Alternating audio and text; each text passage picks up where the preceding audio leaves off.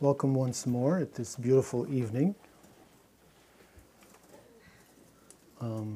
So my name is Jacques Verduin, and I'm the director of Inside Out, which is a nonprofit organization that works in prisons, primarily in San Quentin, but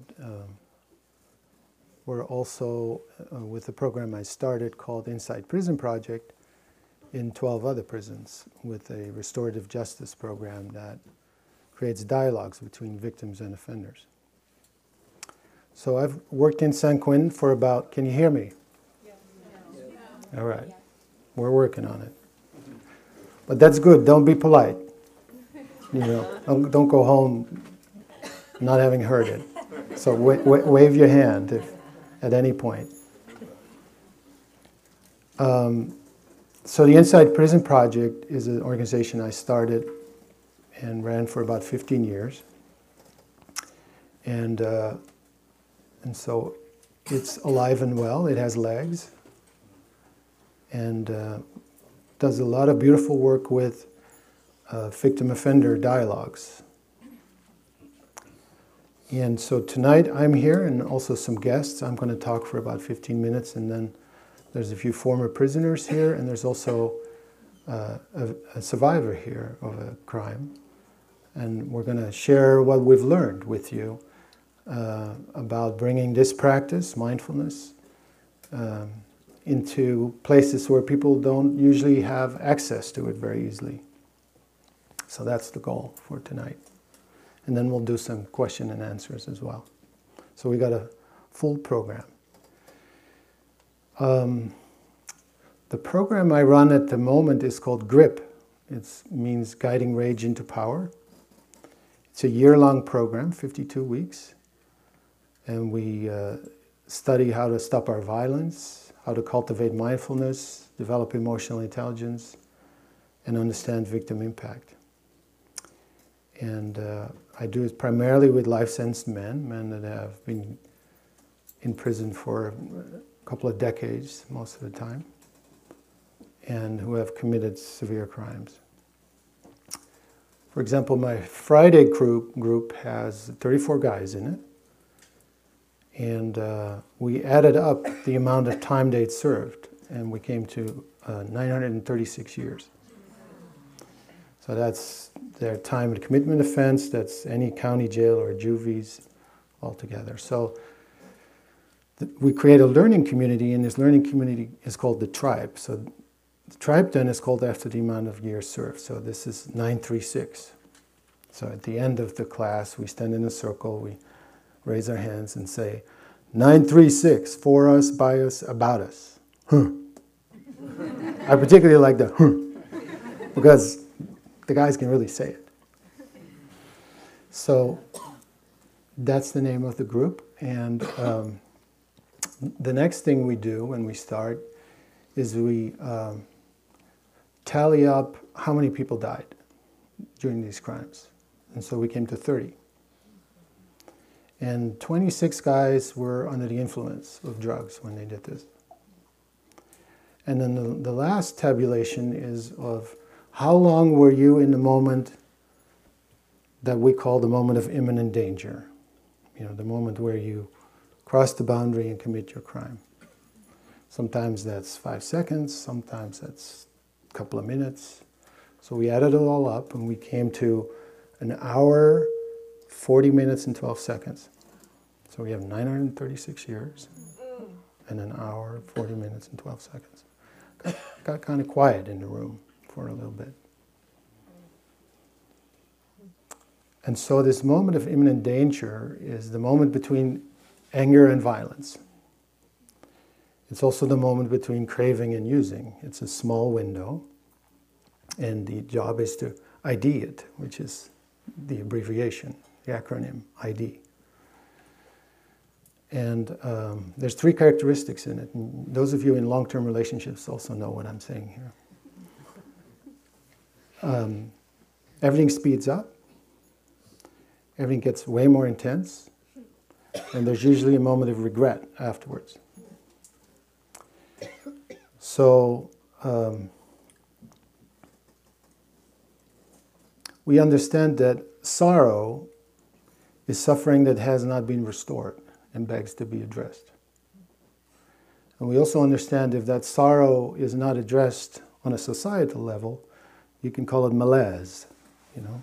You can call that the alienation that is present in our society, the large degree of alienation out of which a lot of these mass murders, these massacres that we experience, right? Every 2-3 weeks now almost, there's something.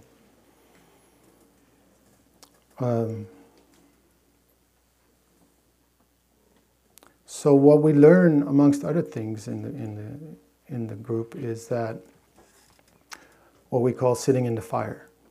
You know, the beautiful thing about the mindfulness practice is that it's an exploration of identity on some level.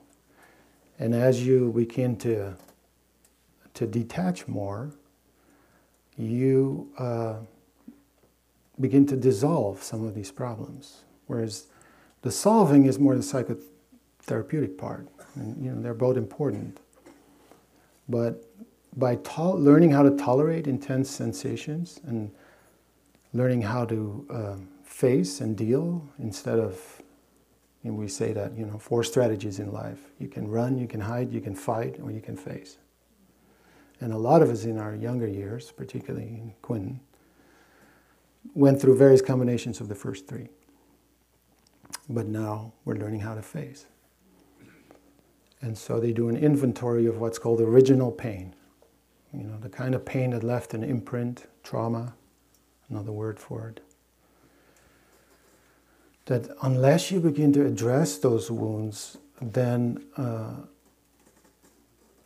secondary pain and a larger karmic cycle happens as a result of not addressing these wounds.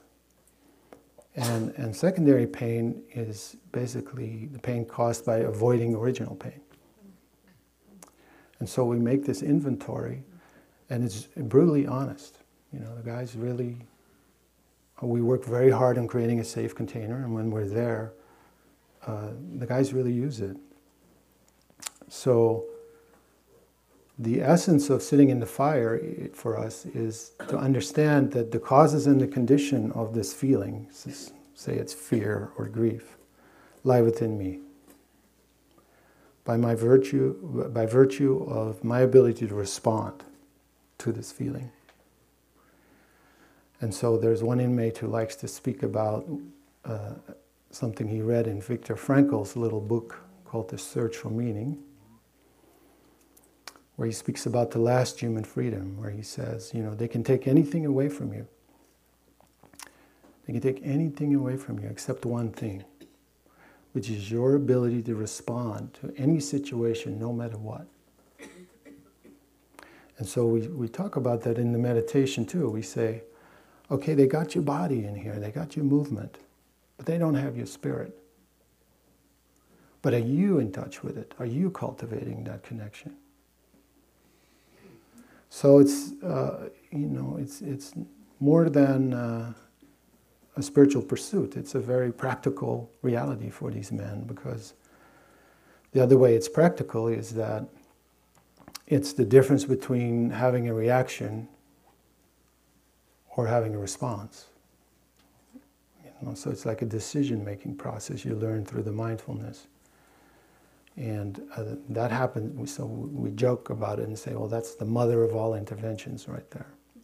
Because it's the difference between committing a crime or not. Can you see that?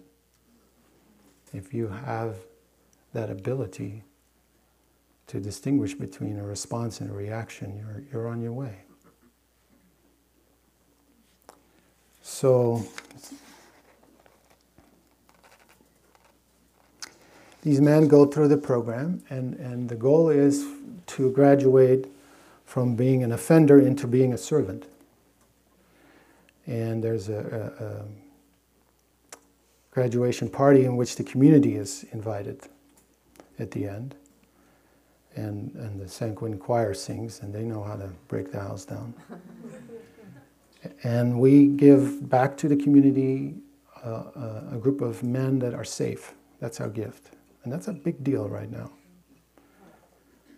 We say that these men are saved, they've done their work, and not only are they saved, they are able to resolve conflict around them. And they sign a pledge. We've made a pledge together. It resembles a lot of the precepts, but it's really in their words too. And so they sign it when they study, when we begin, and they can make mistakes.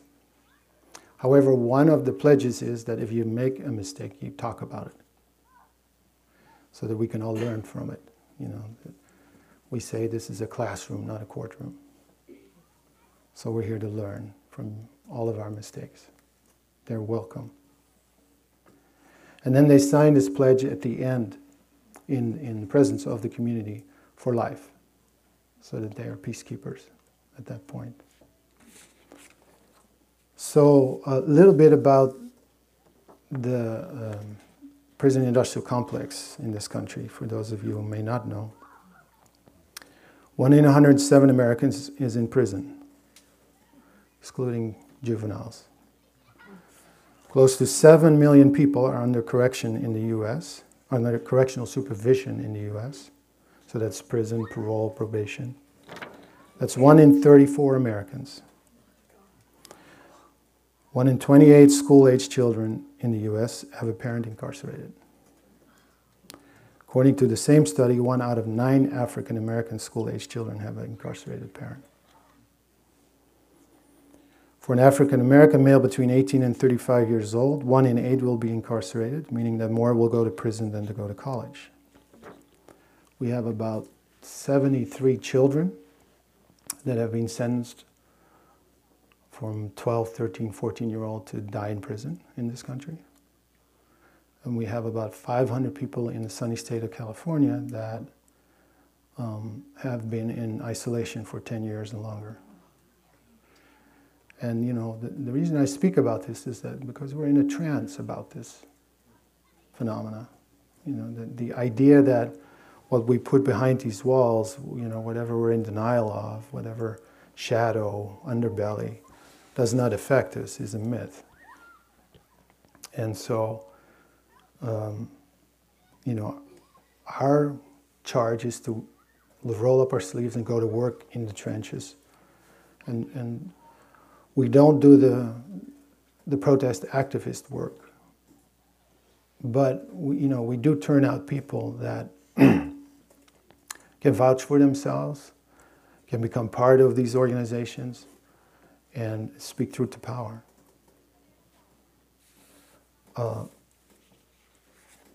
And I just want you to know about this, because this is in your community. You know, I got started here because in this very spot, because Jack Cornfield, some 18 years ago, said, I think we should do something for the prisons in our community. And a number of people stood up, and make a long story short, I stuck with it. And so that movement came out of this room. And that prison is in your community. And, I know there's been some ideas of developing it, right? But it was here before most of us were here. One of my guys said, what do they want, the ultimate gated community?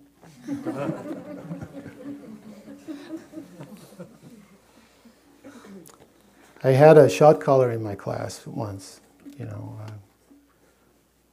meaning somebody who is a leader in a gang, from the Crips LA gang. And he sort of sat there like this for a while. Didn't say much, but kept coming.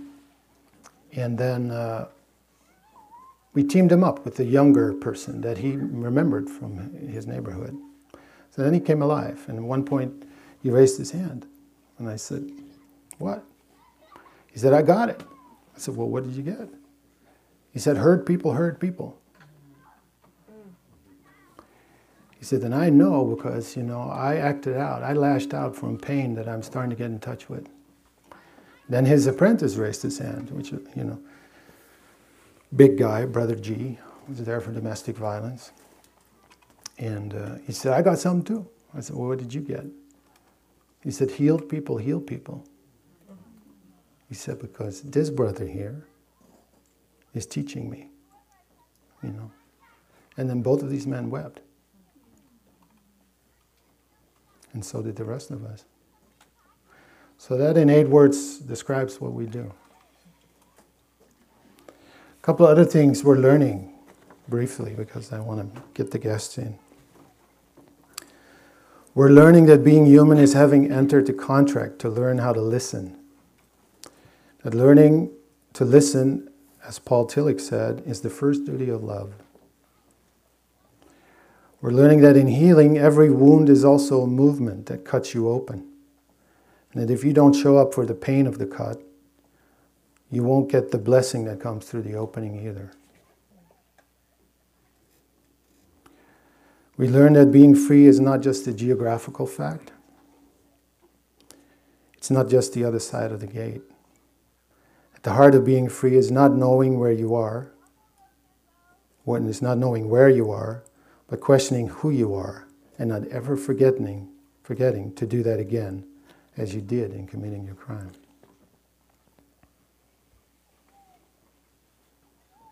We're learning to say thank you, to accept each person and situation as our teacher, and that this moment is all there is.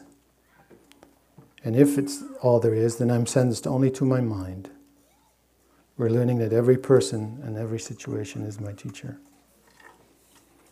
So there's a lot more to say, but I'm going to park it and ask some of our guests to come up here with me. So why talk about them if they can speak directly to you? So, Dominique, Dave, Jenny.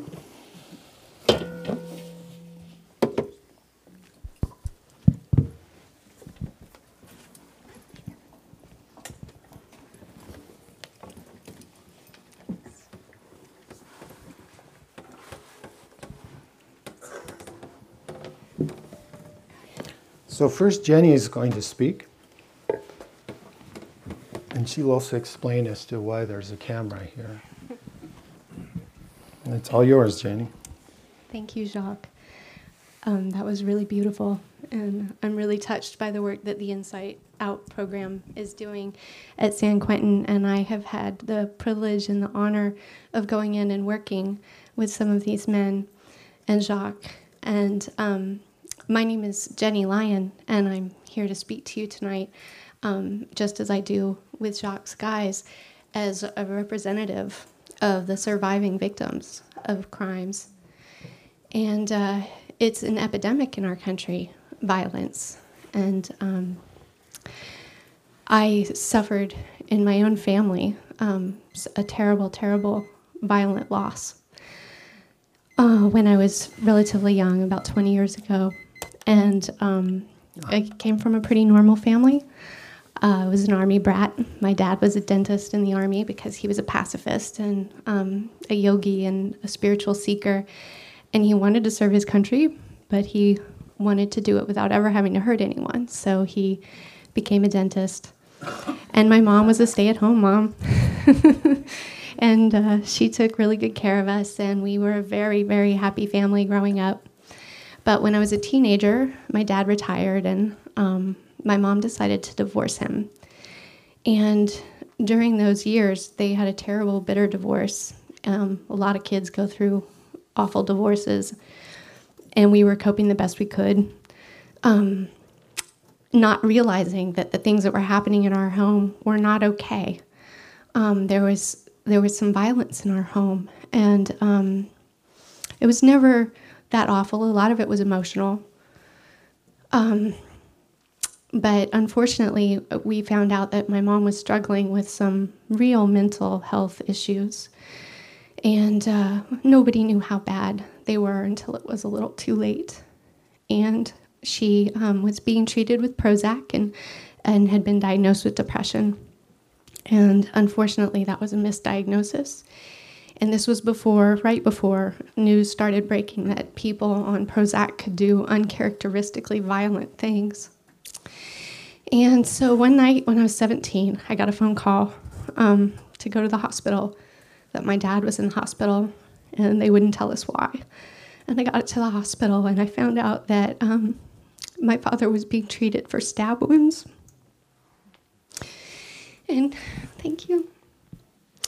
We really weren't sure that night if he was going to survive. And I also found out that my mom did not survive. She had attacked my dad, and she didn't make it.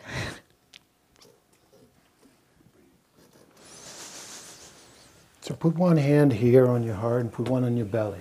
This is how we do it in the prison too. This is your fear, this is your heart. And just take a moment to breathe into that. This too can be felt.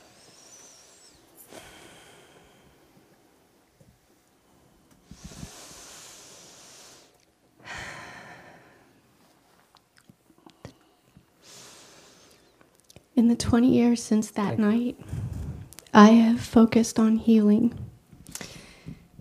It has been a long, conscious process, growing in consciousness, I should say, because when something that dramatic happens, you ask big questions. And I had to turn inward for peace. That was the only place I could find it in my life. And it was there for me. So my mindfulness practice has been my grounding, and it's been the ground from which I can heal. And as I'm finding out, just as Jacques' guys have found out, healed people can heal people. And that's why the film equipment is here tonight, is because part of my journey is, as a filmmaker, to share my story, to share other stories of survivors. It's not just about surviving. It's about helping each other heal, because our whole society is suffering. There was an element of shame wrapped up in our mother's mental illness. We couldn't admit it to each other, never mind our bigger family, never mind our community. That's happening with a lot of these people doing the school shootings. They're suffering terribly inside. So we must shine some light on these places of shame. And what I'm discovering is that when I have the courage to open my heart and to tell people what I've been through, I was terrified that people would judge me. I was terrified that people would shame me for coming from such a messed up family. And the opposite is true. I find that it gives other people the power to feel their own compassion, the power to feel their own love and desire for healing in our world and our communities.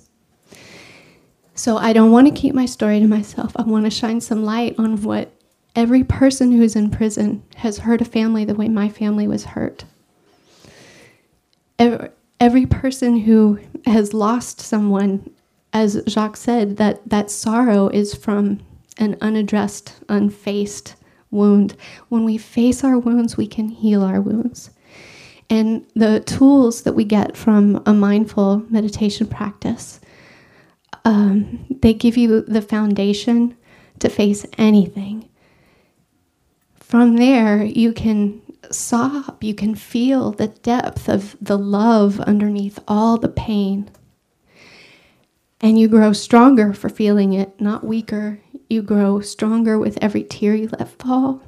You have the power to help heal others and yourself, and to realize our unity in our community, and that when we face these things, when we heal these things, then that prevents crime. That teaches people to find their stillness inside, so that they no longer react with violence. They can react from a conscious place. They can respond to the situation differently. And so to take the stigma out of being the family of an incarcerated person, because all those 2.5 million people in prison in America and the others that are on probation, millions and millions, they all have families. And I also feel the sadness and the stigma of knowing that my dad is incarcerated, and I thought people would think badly of me, but more and more I reach out and they say, well, my cousin's in prison, or my uncle's in prison, or my dad's in prison too. And wow, it's so great that you're talking about this. We need to address this. We can't just throw people away and think that's any kind of a solution. Everyone has a contribution to make to society.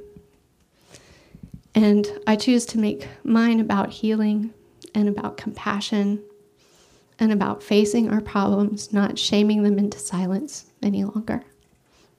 So, blessings on your path, because every one of you here is turning inward for peace, inward for guidance. And from that space, we can come forward, we can meet, we can connect with other people that care about these important issues to our communities.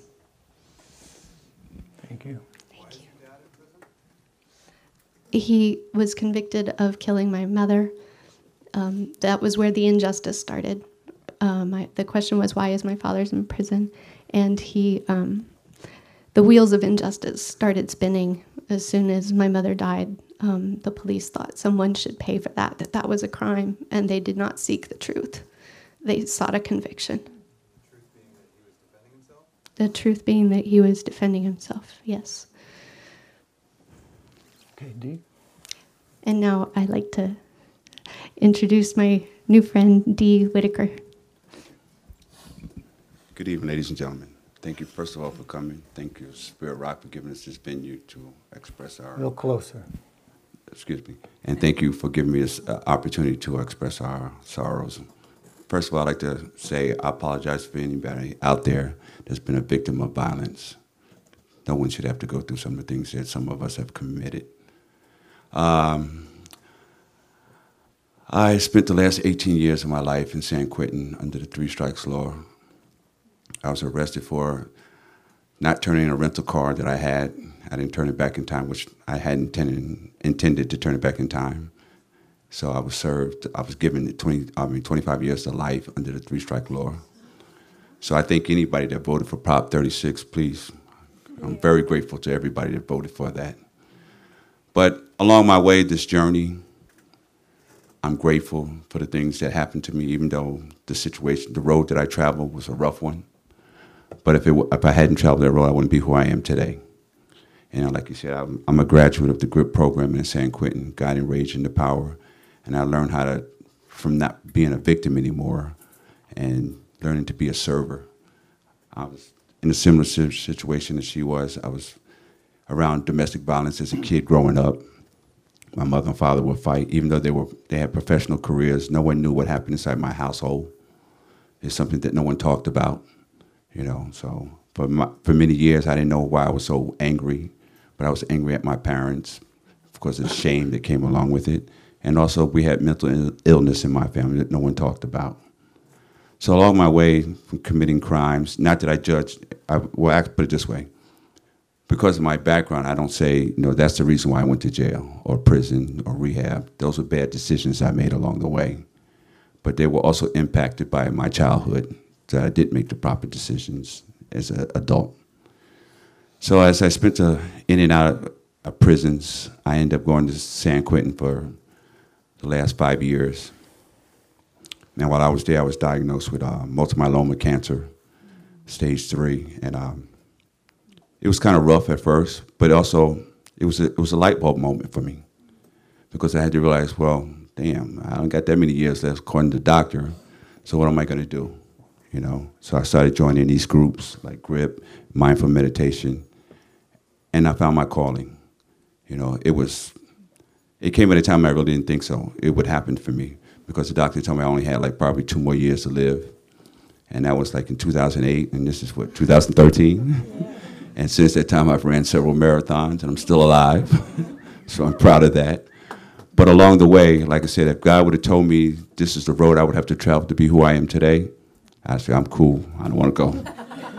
I don't want to go. But one thing I'm grateful for is the programs that we have at San Quentin. Unfortunately, they're not everywhere in all the state prisons, because these were better ways that your tax dollars could be spent instead of incarcerating us at an alarming rate and considering us garbage. We're not worth it anymore. And I'm one of the few guys that were there that wasn't in for a violent crime for murdering anybody. But the guys that I was around with that had committed murder, if you really had got to know these guys, you'd be proud of them. You really would. And considering what they've been through as their childhood. Because I'd say 8 out of 10 of us had some kind of domestic violence in their lives. And we didn't have prominent role models to follow. So we learned from the streets. And unfortunately, in the African-American community, there's not enough role models there to teach us the right way to go. So we learn what we know best from the people around us. And we end up making bad decisions and committing crimes. You know, like they say, hurt people, and heal people, heal people. So through these groups that I've been in, they were my family members. I'm originally from New York, so I had no family members. I didn't go on visits only once a year. And my brother here and a few other brothers that I graduate, they were my family members. They helped me through very rough times. Anybody that's been through cancer, you know how chemo can do you. It's outrageous. There was times when I was so sick that I couldn't get up. I didn't eat. Or these guys would come out. If I ran too much, they would, hey, Whitaker, you know you ain't supposed to be out there running in the rain. But that's what kept me alive, you know. So these guys have always been my family members. I love them to death. And Jacques, God, you've been a lifesaver. And I also like to thank one other person that's in the crowd here, Paul, and Spill Rock, because you helped make this happen as far as getting everything filmed and everything. Thank you very much, brother. But I just wanted to give you guys a brief synopsis of my life history. But now I'm a graduate of GRIP. I'm a server. I'm out here doing my best. And I told my brothers when I left that this is what I would do. I would spread the message so people would know. And I plan on continuing that. Thank you for your time.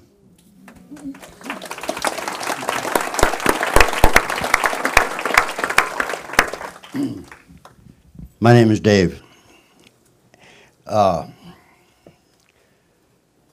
I really was confused on what I wanted to say here tonight because I'm not one to get up in front of a bunch of people and talk about personal things.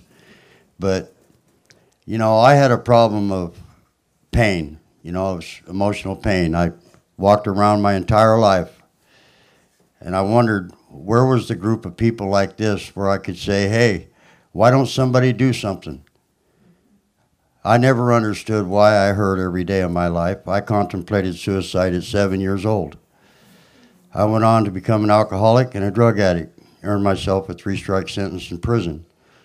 I spent 19 years in there. And it's through programs like this mindful meditation especially, it got me in tune with my heart and my mind. It put it together, everything become in sync.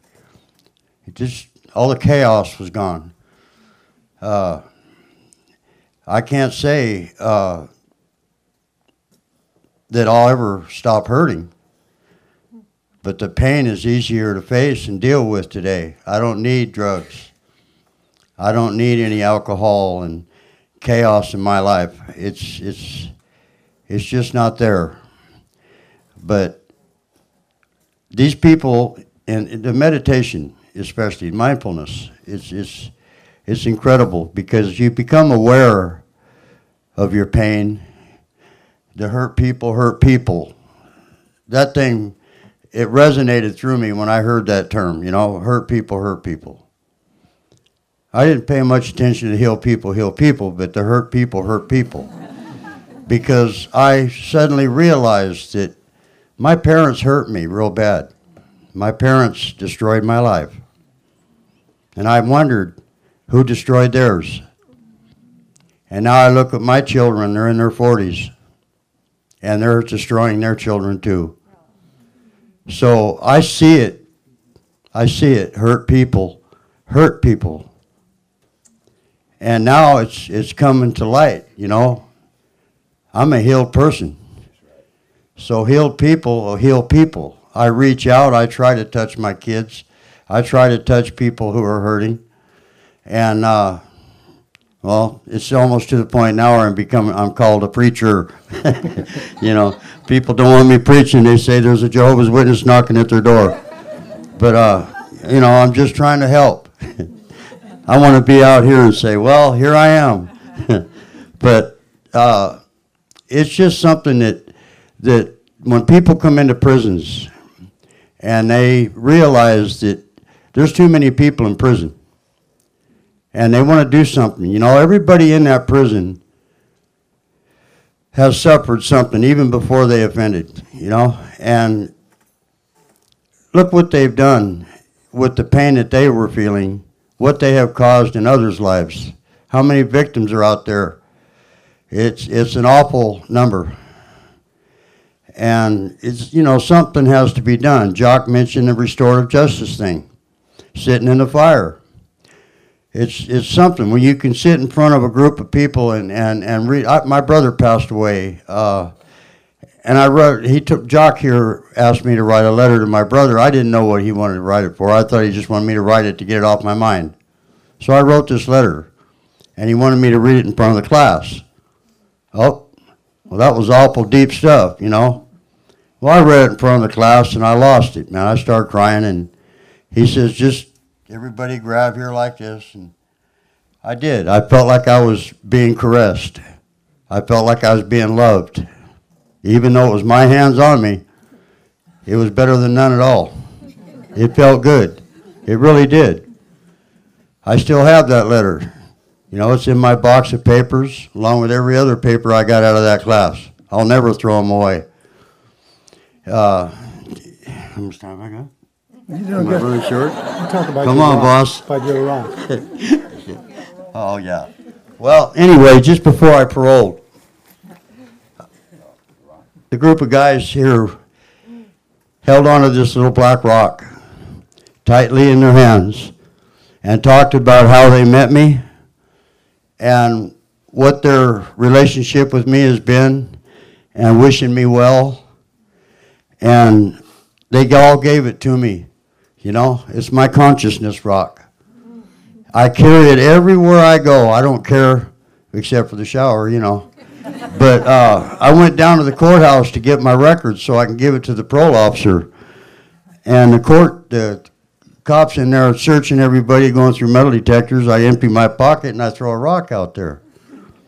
He says, you can't take a rock into court. I said, that's my consciousness rock. He says, you're not taking that into court. So I took it outside and hit it with a bunch of other rocks, and he was happy for a little while.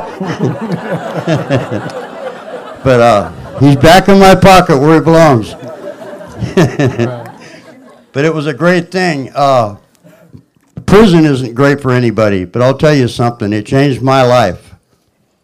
I would have been dead if it hadn't have been for them 19 years I spent in prison. I'm not thankful that I went to prison. I'm not thankful that I ever did anything wrong. I've hurt a lot of people, but I'll tell you what, I'm sure grateful that I have been able to change my life. And it's through programs like GRIP, Mindful Meditation, that's responsible for the change that I've made. Because I never thought there was an answer. You know, like I said, I was looking for a group like you guys and say, hey, why don't somebody do something? I'm hurting. But I couldn't do that. I couldn't find that group. I didn't know where y'all were. I never heard of Marin County until I got put in San Quentin. It's awful nice to be here. I've never seen such beautiful country in my life. This is a beautiful area. I'd give anything to live over here. That little town over here, Fairfax, I'm in love with the little coffee shop over there. Yeah, I got to come back here. And you go to cross the street downtown here, they stop. Not where I come from. Not where I come from. But they stop here. They let you go. They come on. But anyway, thanks for your time and bless you all.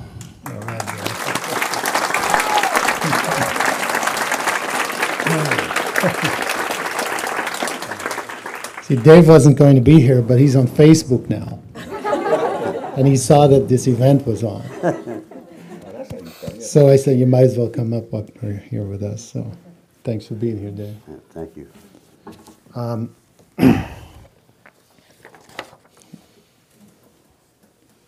Here's a quote from Rilke. He says, perhaps everything terrible is in its deepest being something helpless that wants our love, that wants our care.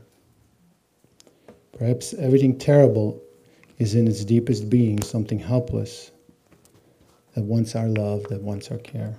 So, you know, we have the technology, meaning the programs, and we can change. The one institution in our culture that is lagging behind, as if it's still in the Middle Ages, our prisons. And so, you know, I'm making that call out there for whoever is ready to hear it. to assist in that effort, because 1 in 28 children, those are our children, whether they live a stone's throw away across the Richmond Bridge here or not. So we wanted to open it for. Actually, let me read a little letter from one of his kids. Okay. The letter had a lot to do with why I started doing what I was doing. It's a 9-year-old who's writing to her father who's in prison. He got it around Father's Day. And she lives with her sister and her mom. And the prisoner would write her older sister and her mom thinking she couldn't read or write yet. So she's putting him straight on that in this letter. And while she's at it, she's putting him straight on a couple of other things. She's struggling with addiction. Dear Dad, hello, Daddy. You wrote Mom and Erica, you always forget me. I can read and write. I received a B in English and computer language. I'm going to grade 4. I sung at 2 schools and my school too. Mom really is trying to let me go to voice lessons in art school, but it is so high. Maybe one day you can help. I asked Mom, why do you go to jail so much? But she won't give me no answer. She just said he had to, that's why. Daddy, there's no reason. Can you tell me what's wrong with you going in and out so much? It makes me feel pretty sad when you're gone. And sometimes you're not around on holidays like Christmas. I missed you. When you seen us, you was not happy to see us. You was looking mad and you did not but us no nothing, no picture, no card. That's sad. And last time I seen you, you look so bad. When will you ever stay home for good? You never stay with us. I want you to stay with Erica, Mommy, and me. Mom said you're getting out soon. What are you going to stay? What will you wear? Will you have food? I have $12 Mom gave me. I saved it for you, Daddy. I miss you. Come out and stay out. We miss you too much. The man around this place looks spooky. We need you here with us. No more drugs, Daddy. I wish I could blow the truck drugs. Come on. So many kids don't have moms or dads at my school because of drugs. We have class teaching us about guns and drugs, and they both kill, and that's not good.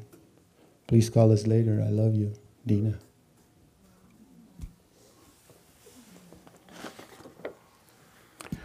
So we'll take some questions from anybody. And we have a mic here, right? Yeah. There's somebody way in the back that I saw. Yeah.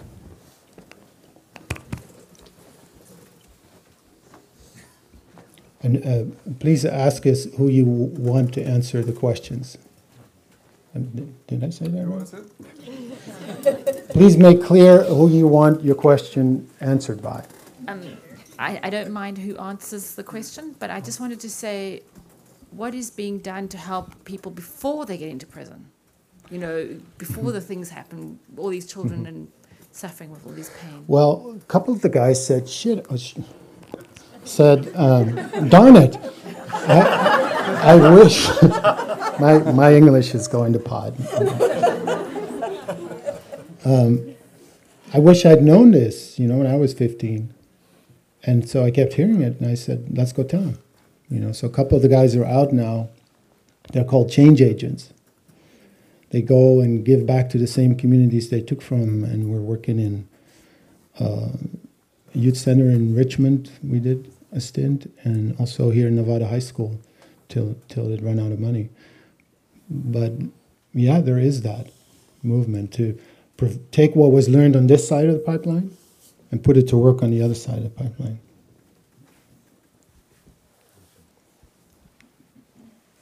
Over there?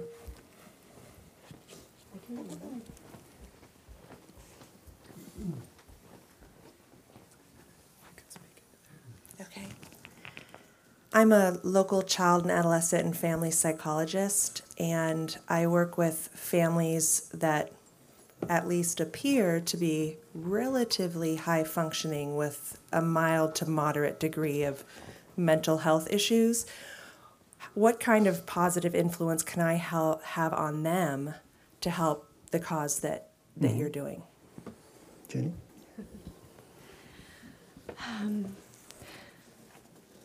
I think the most important thing for families that are struggling with mental illness, like what I wish that my family had, is to encourage the family to love and include that member rather than to push away from what feels uncomfortable.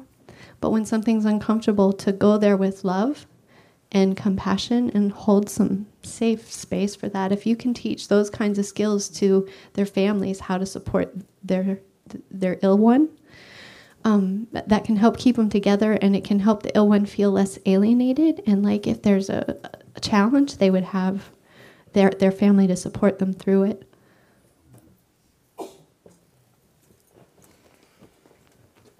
Near the pillar there, Sean?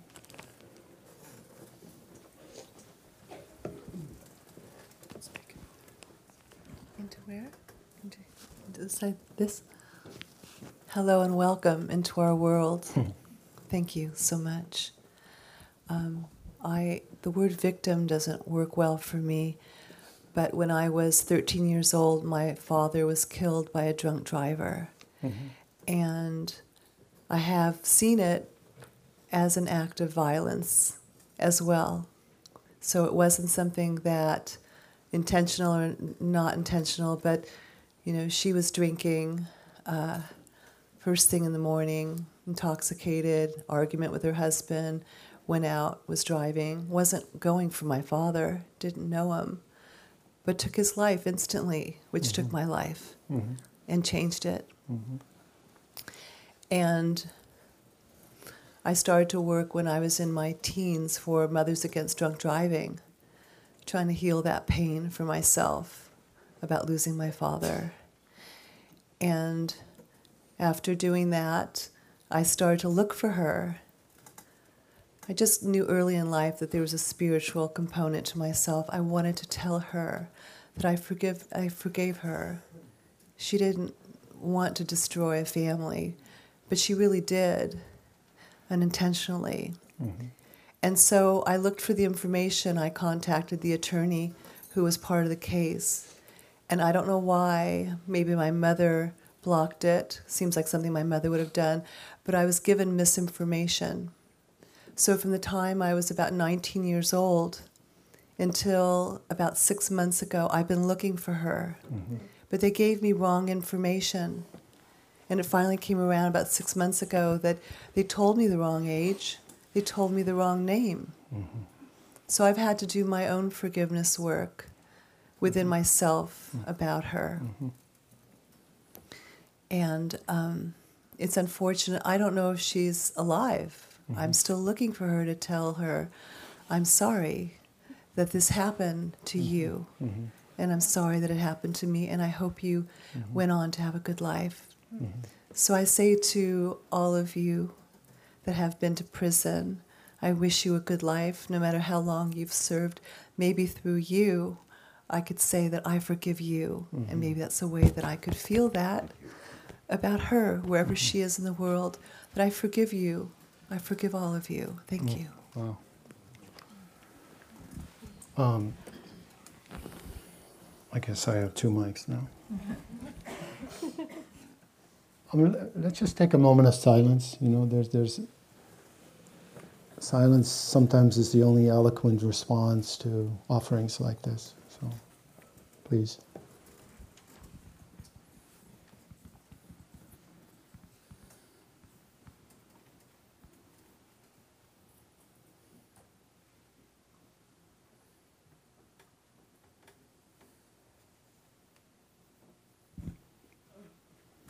Thank you.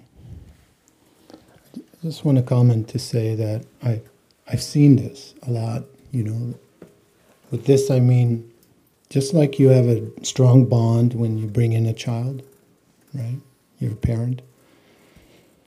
There's a strong bond when you take out a life between the people involved. And it's rather mysterious as to how strong that can be, but it's there. And it's not for everybody to engage, but for a surprising amount of people it is. And I just want to say, from what I feel, what I experience hearing you, is that you've reached her, and more than that, for you to say that to these men. Good work. Thank you. Anybody else?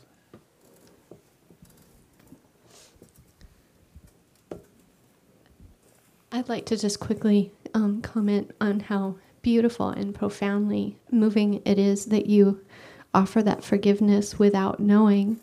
I think that's part of the beauty in the restorative justice movement, and it is a movement. It's in its fledgling stages, but it's getting started, where we do offer victim offender mediations, as Jacques has helped facilitate to make possible here in California. My family has gone through that process in Texas, and it's profoundly healing to be able to speak with the one who took your loved one, to complete that circle of forgiveness that you're offering. It's beautiful that you're able to do that on a spiritual plane. I also hear you that it would be very healing for you to be able to do in person. And I bless you both on your paths. Thank you for sharing that. Someone over here. Okay, help me out, okay? There's somebody there, and there's somebody in the back too. Then. Okay. There's a person here too. Okay, thank you. Use your best judgment. I'd like to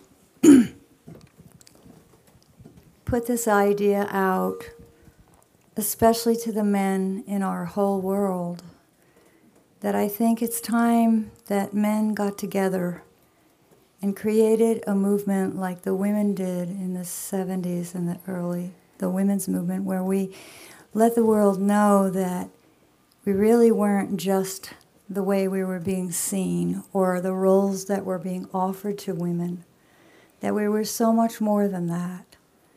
And I feel that the reigning values in our country and much of the world, but not all, for men are money, sex, and power. Now, there's nothing wrong with money, there's nothing wrong with sex, and we all have power. But these are empty values when you leave out the heart. And I see what is called entertainment in our culture as dangerous for many young boys, the video games which were created by the CIA, unfortunately.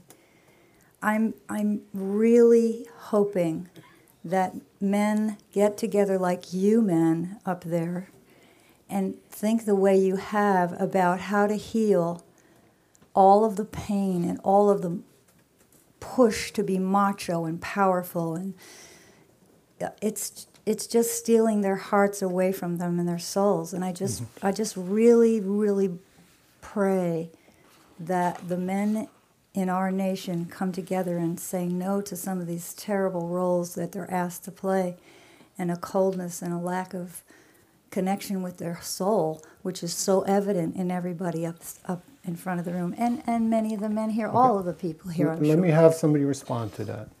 So, should we pass that one on to you, Dean?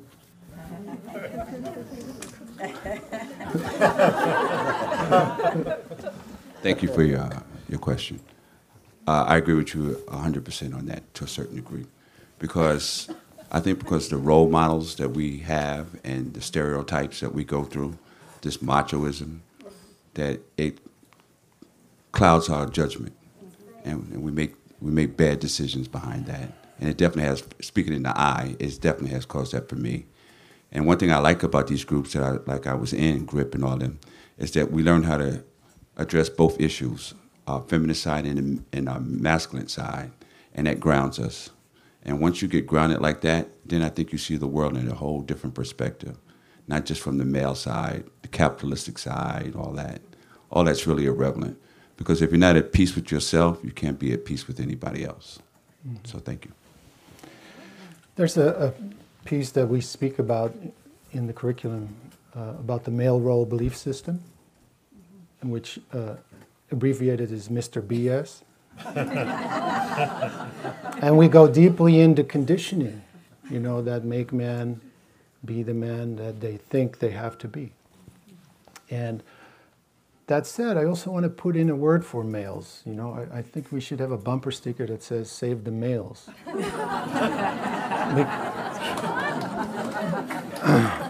Because, you know, it's hard to be a human being, and it has its own slant when you're a male human being. And, you know, there's a lot of pain in there, under there. So I want to keep a tender spot for that as well.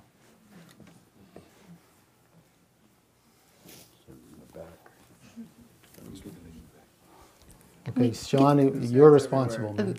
The lady in the back's raised her hand like 2 or 3 times. Okay.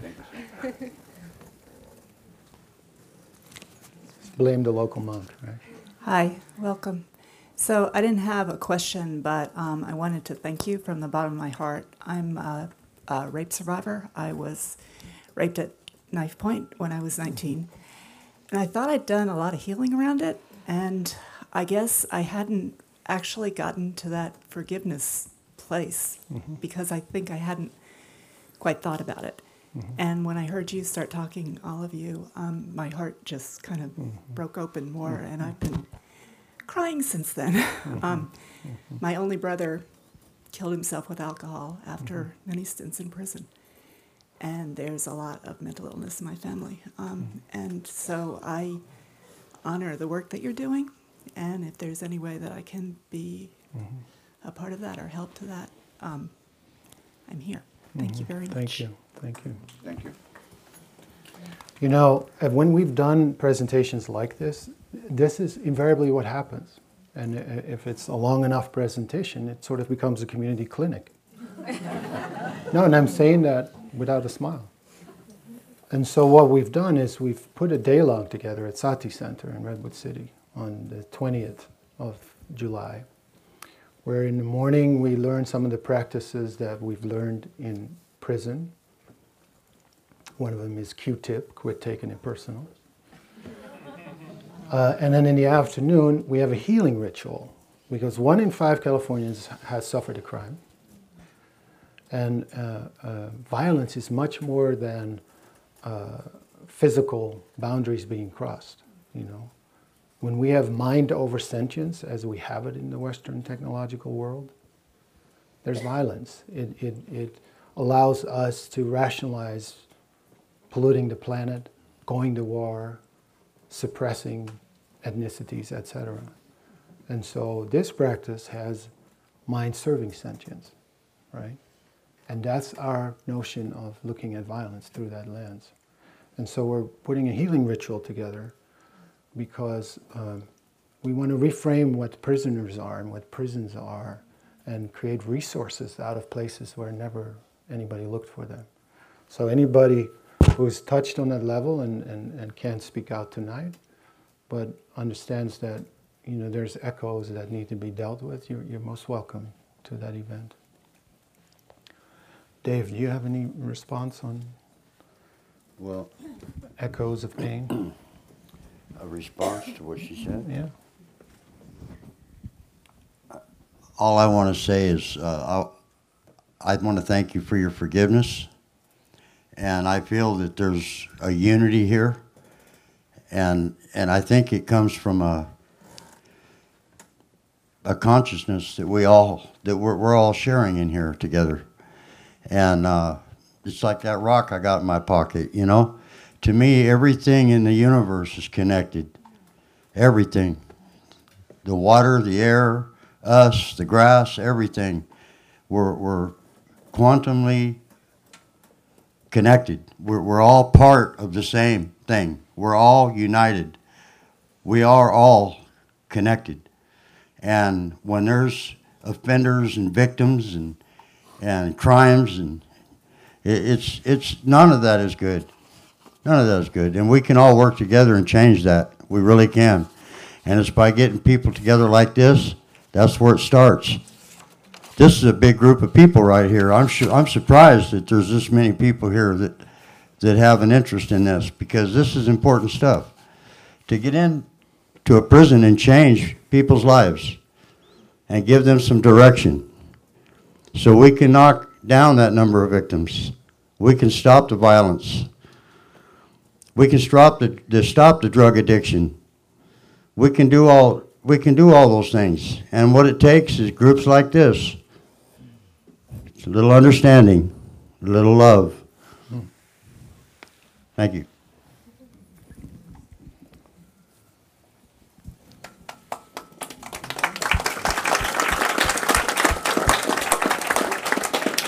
Where'd you get that quantum bid? Hey, from you. I read your book. What's it called? The quantum squat. Right. All right.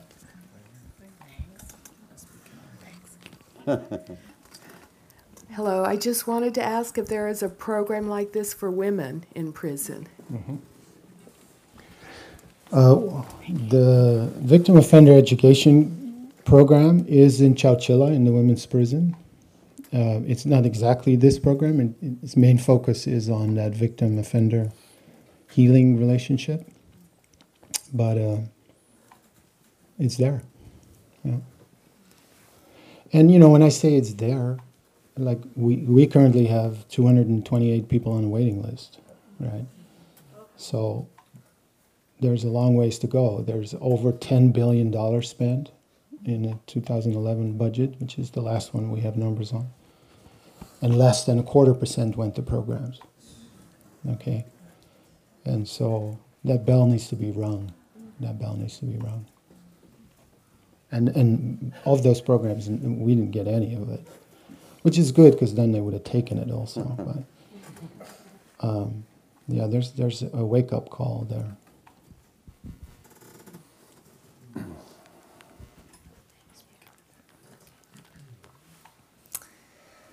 I want to thank you for being here tonight and tell you I'm just completely humbled by your courage and your bravery to come here and speak to groups and to meet the demons of your life and love yourselves in the way that you have. I have spent some of my life working with parents and children, and I'm just struck by how easy it is to become a parent. There's no requirements out there. There's nothing you have to sign. And I've worked in communities where there are a lot of resources, and I've worked in communities where there aren't as many.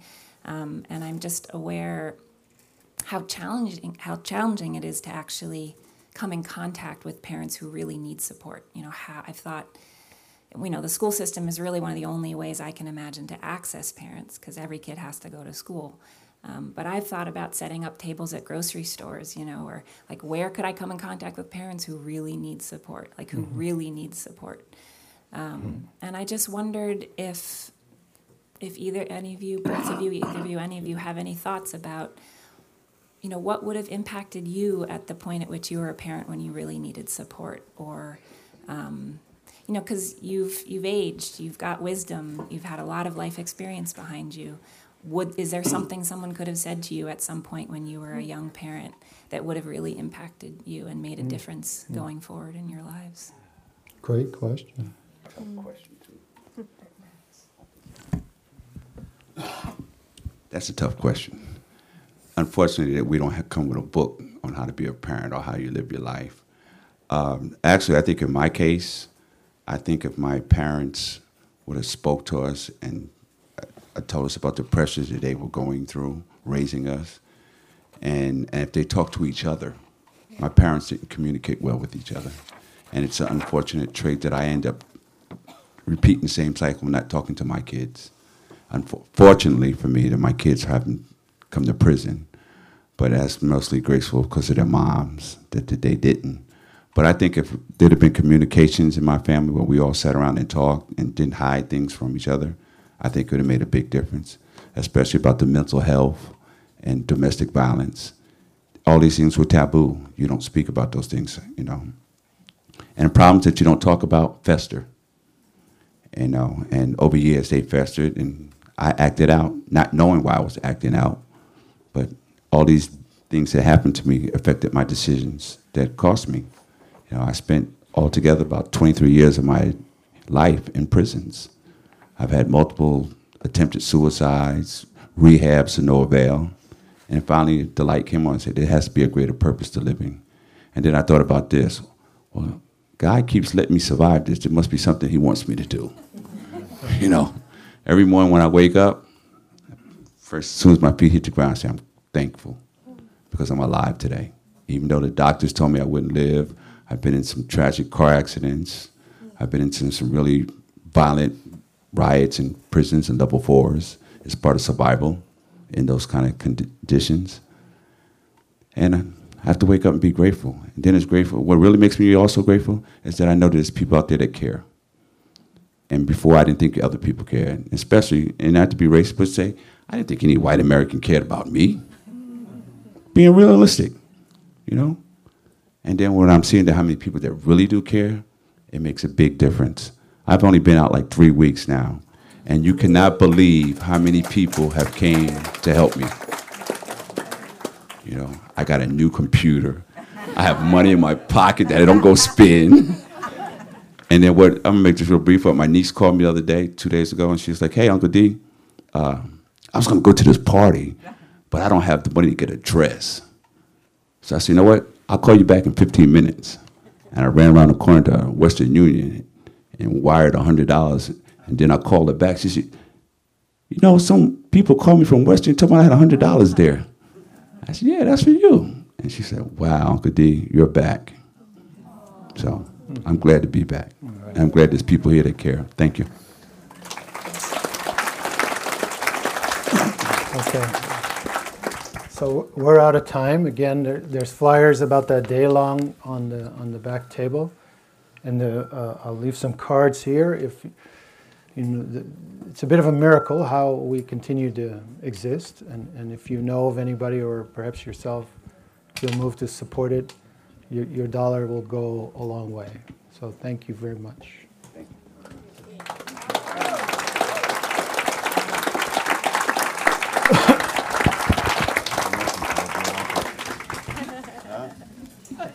you be my uncle? I got money in my pocket now. I could be everybody's uncle.